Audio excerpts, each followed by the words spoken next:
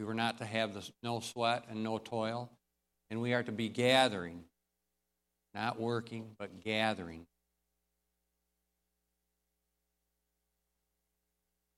The scriptures I gave the first week, I'd like to read them again tonight and just soak it in.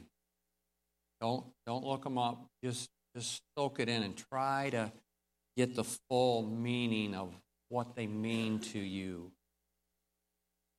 The Lord is my shepherd. I shall not want any good thing. I'm not going to give you the verse either, so then you listen. They that seek the Lord shall not want any good thing. Delight thyself also in the Lord, and he shall give thee the desires of thine heart. The blessing of the Lord, it maketh rich, and he addeth no sorrow with it. Bring ye all the tithes into the storehouse, that there may be meat in my house, and prove me now wherewith, saith the Lord of hosts, if I will not open you the windows of heaven, and pour you out a blessing, that there shall not be room enough to receive it. Therefore I say unto you, what things soever you desire, when you pray, believe that you receive them, and you shall have them. And this is the confidence that we have in him, that if we ask anything according to his will, he hears us. And if we know that he hears us, whatsoever we ask, we know that we have the petitions that we desired of him. The kingdom of God is very, very specific with spiritual laws, no different than the natural physical laws. That was week 1. Week 2, spiritual laws of giving. I talked about tithing, that's the 10%, and it shows our obedience. The second one were the first fruits. It shows our generosity. Are we willing to give the first part of a blessing to the Lord? The third were the alms, giving to the poor. It shows if we have compassion. And then the fourth was the seed time and the harvest, the 30, 60, and 100-fold. Faith and reward, planting it into fertile ground. I gave you the examples of Elijah with the widow and the son. Had a little meal and a little oil. Elisha with the widow and the 2 sons and the little oil where she filled a number of pots. Jesus feeding the 5,000 men with 5 barley loaves and 2 fish, how that was multiplied. Peter and the boatload of fish. What are you sowing and believing for? That was week 2. So here we are to week 3. The main emphasis is, months ago, was don't give up. But I also had to kind of bring in the blessing and giving and receiving in order to pull the stories together to show you that you don't give up.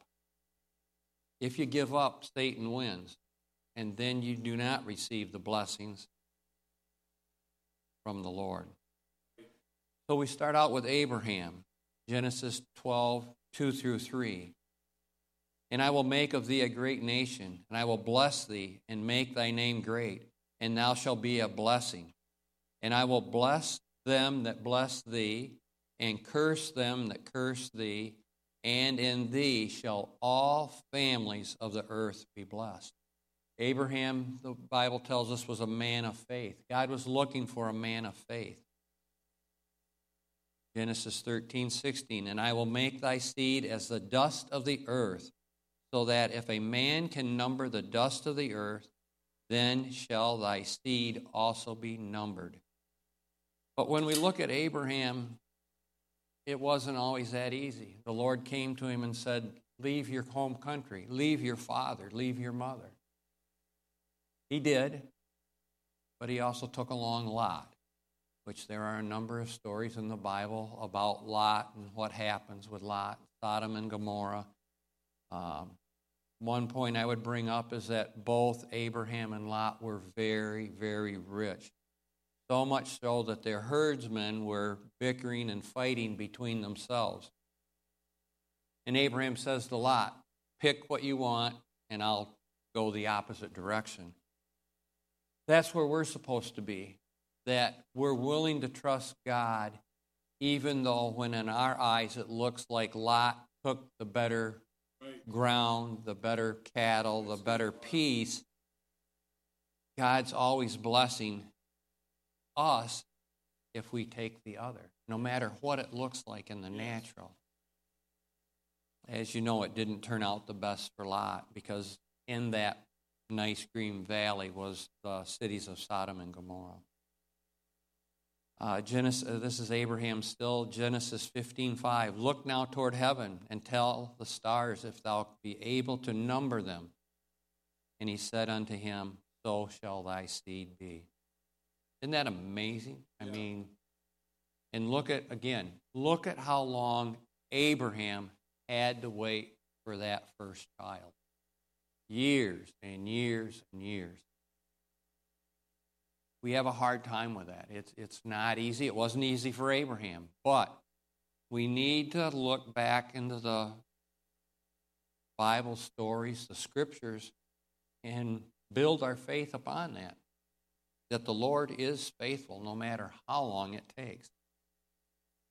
Genesis 17:7, and I will establish my covenant between me and thee and thy seed after thee in their generations for an everlasting covenant, to be a God unto thee and to thy seed after thee.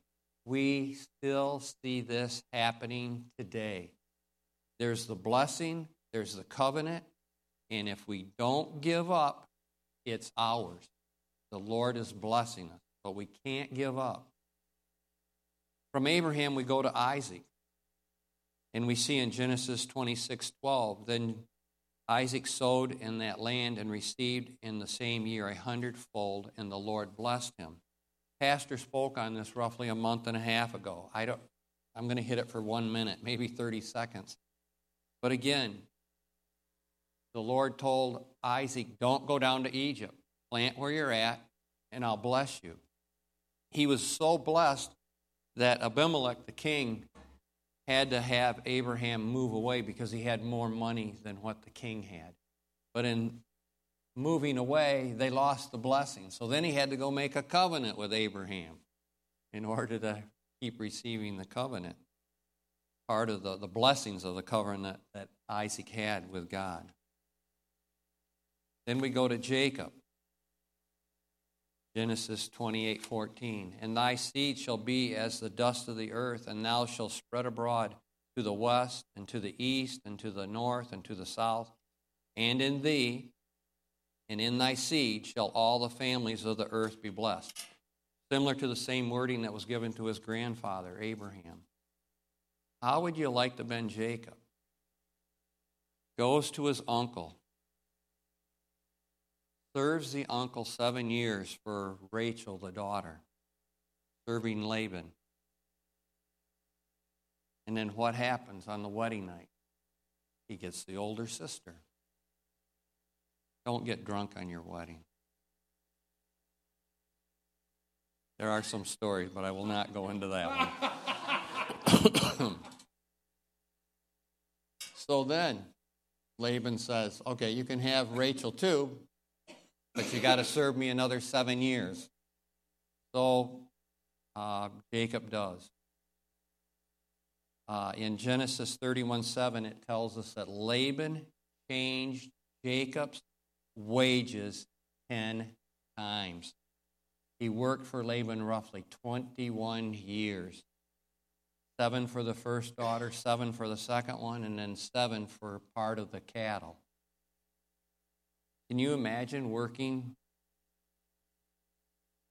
for 21 years and your wages are changed 10 times, and it's always so that Laban looks like he's getting the better deal all the time?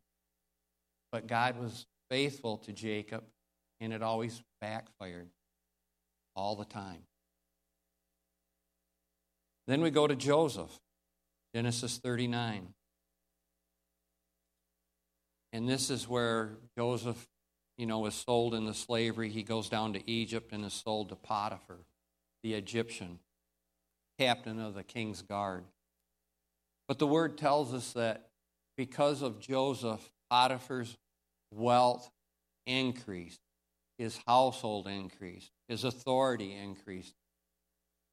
Potiphar was resting in that day of rest because Joseph was taking care of everything. Potiphar could see the blessing that was upon Joseph when he was in Egypt. And because of that, Potiphar prospered. And he had no cares. He had no sweat and no toil for Potiphar. Again, with Joseph, don't give up. He could have given up anywhere along that line because it was tough. It was not easy. But he never gave up. Then we go to Moses. Deuteronomy 28, 3 through 13. These are the blessings. Blessed shalt thou be in the city, in the field, fruit of thy body, fruit of thy ground, fruit of thy cattle, sheep, blessed coming in and going out. Enemies shall flee from thee in 7 ways. At this point, we see the Jewish people to where they've been in slavery, I think for over 400 years in Egypt, and the Lord has brought them out. But then we see the story of Esther and Mordecai. And Haman hates the Jews, and he gets the king to write a decree that all the Jews, on such and such a day, that all the Jews can be killed. The word tells us that people that devise evil will be caught in their own trap. The gallows that Haman had made, he was hung on or killed on. Then we go to Daniel. The advisors didn't like Daniel. So they again have the king write a decree, and Daniel is put into the lions. Same thing happens. The lion doesn't hurt Daniel, but it devours his advisors in the end. Then we switch to the New Testament. Joseph and Mary, they head to Bethlehem. They head to Bethlehem to pay taxes. If you're poor, you're not paying taxes. Peter, we've talked about that last week, the fishing business with his partners. They were in a business to make money. Peter, where he has the Lord tells him to go catch the first fish and take the coin out of the fish's mouth to pay the tax again.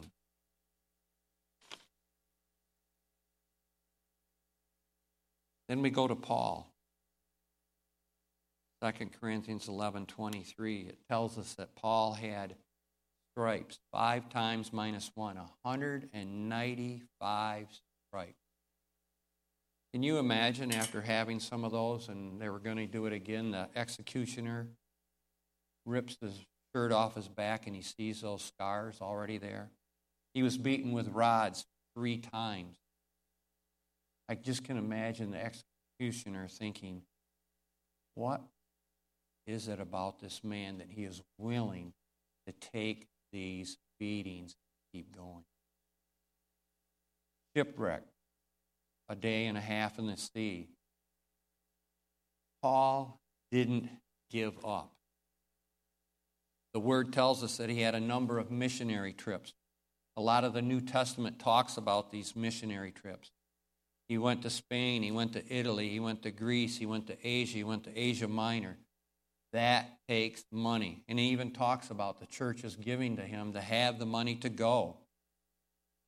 But it also tells us when he was in Jerusalem and then he had to go down to I can't say it right at the moment. But he was with the judge, and he was being with the judge of should he be freed or should he go to Italy, to Rome. And it tells us that the judge kept him, I think, almost 2 years because he was waiting for payment. He wanted to be bribed. Well, you can't bribe a judge if you don't have money. And then when he was in Rome, again, 1 or 2 years, he had freedom, but he had to have a Roman guard. You had to pay for that Roman guard. Again, it takes money. But again, Paul didn't give up. We come to Galatians 3.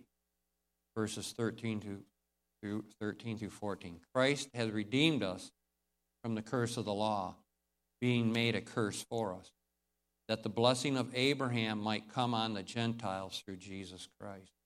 And that's what we have today, if we have accepted Jesus Christ as Lord and Savior.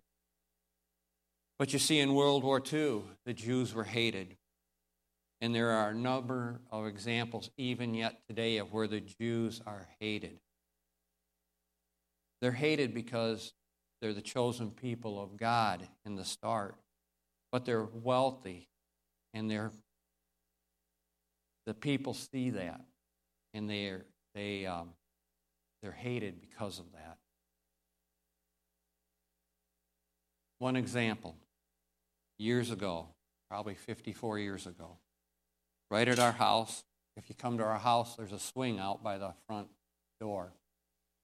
And I'm sitting in that swing, and it's spring, and the grass is green, and my mom's cousin comes up, and he's talking there with my dad, and I'd never heard such words and such hate from any person toward the Jews in my life. Haven't since then either. But just hated the Jews. That was the problem with the stock market with the Jews. The problem with the Chicago Board of Trade with the Jews. The problem with the world was because of the Jews. Never heard that. Prejudice. That popped into my mind, and I'm writing this, and I go, well, what does that mean?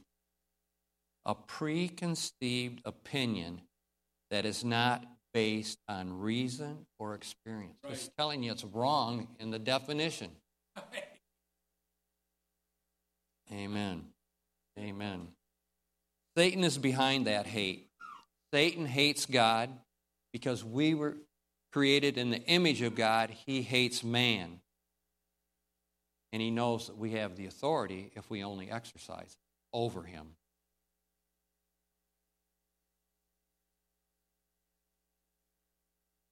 To end tonight, I have one more example of the blessing, giving and receiving,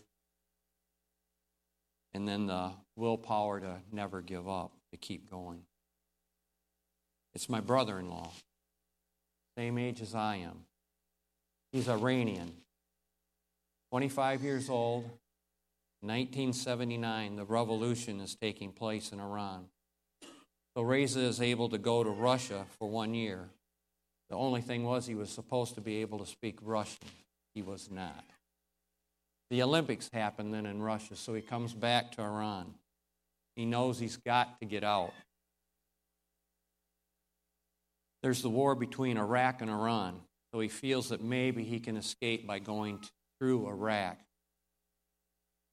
He's incognito, using different names at the border. He sees the landmines. He sees the men that have been killed. He actually takes some of the dog tags and turns them in later to the embassy. But he realizes he can't go that way. At that time, there were only 3 countries that you could travel without a visa: Pakistan, Turkey, Spain. This is now 1981. So he goes to Pakistan. From Pakistan, he's able to go to Turkey, and then from Turkey to Spain, all by himself. Reza, what'd you do in Spain? How'd you do it in Spain? He says, well, you get on a bus, and you start riding around the city, and you're looking for Arabic or Farsi signs, and you're smelling the food. Finally, he saw the Farsi sign, and he smelled the food, and he got off. And he stayed there 2 years with people from Iran.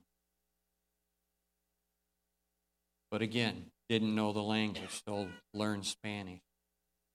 2 years there, so now it's 1983, September. He's able to fly to New York City.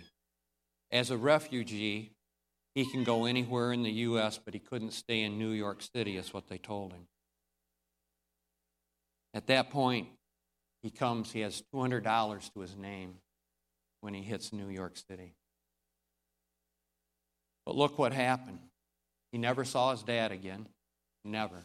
could talk to him, but never saw him again. His oldest brother was killed in the revolution.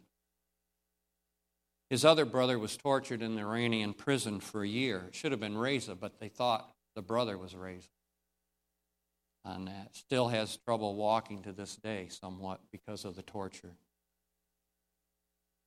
At that point, he leaves and he comes to Michigan State and he meets my sister. And then they end up going to Phoenix, where Julie then is doing her master's at Thunderbird. He starts out being a cab driver.